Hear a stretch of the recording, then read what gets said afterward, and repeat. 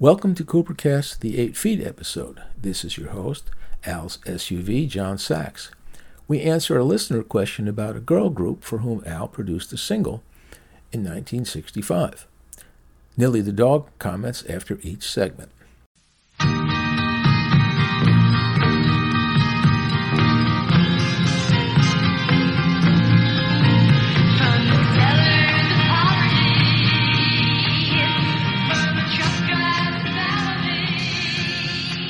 Going back to viewer mail, where we were like 3 hours ago. Well, Jeff here says, Al, do you remember producing this? And then he gives us a link to a YouTube, and he says, one of the singers was my high school girlfriend. And he says, do you remember producing? So here we have a record, came out on Columbia, called Bobby's Come a Long, Long Way. Al Kooper, Al Levine. It was a single. Right, produced by Al Kooper, and this guy's girlfriend was the singer. You remember this? There were, I believe there were 4 singers. Okay. They were, a singing group. Yes, he says it was one, his girlfriend was one of the singers, yes. So they didn't play. Right. They just sang. Yeah, they were pretty good. Yeah. So I renamed them 8 Feet. Oh, yeah? Okay. Yeah. But they didn't make the big time. Well, they were signed to Columbia. That's true. Oh, that's right. It says right here on the single, 8 Feet is the name of the group. And the single's called Bobby Come a Long, Long Way. And anybody can find it on YouTube. Just put that in. Oh, can they? Yeah, it's right here. Oh, okay. Yeah, that's how I'm playing it. It's right on YouTube. Okay. Along with pretty much everything you ever recorded. It's all on YouTube. I don't know how, but it is. So it was a song about Dylan. Oh, was it really? Yeah. Oh, I got to listen to it then. But didn't have to be. Okay. But it was. Mm.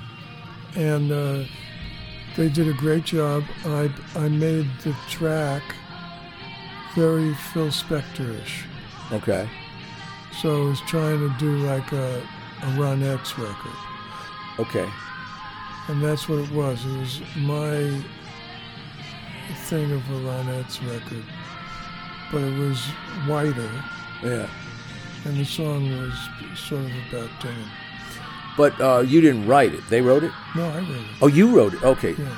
But it wasn't a demo then. It was an actual single. Well, it was a demo originally, but I sold it. Okay. As a single. Right. 8 Feet. And where do you suppose they are today? Play a little bit.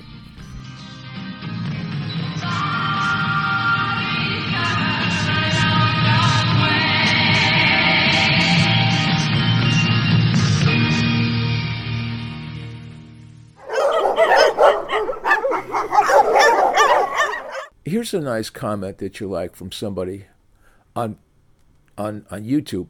Girl group's harmony meets folk rock tune replete with jingle jangle guitar and wall of sound production. Nice job, Al. Well, they got it. They got it. Could be somehow related to Mr. Dylan, as the composers and producers were Al Kooper and Al Levine, and it's on Columbia. That same year, they had massive success with This Diamond Ring.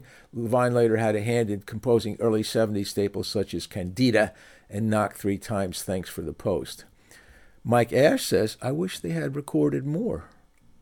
Well, I thought they were good. Yeah, they were solid. And I got him a deal with Columbia. Yeah. Before I had anything to do with Columbia. Right. And but they just put the single out, and they didn't really promote it. Yeah. I thought it was a very radio record. I think so. You know what would be cool? What would be cool? If somehow people got a hold of it and it had a whole second life and got to be number 1 on Spotify. Well, I'm embarrassed by it now. Are you? Yeah. Yeah. It's a good job of what it was. Like you didn't listen to the lyrics. Well, okay. They were a little hard to hear. Like I said, I'm embarrassed by it. Okay. All right.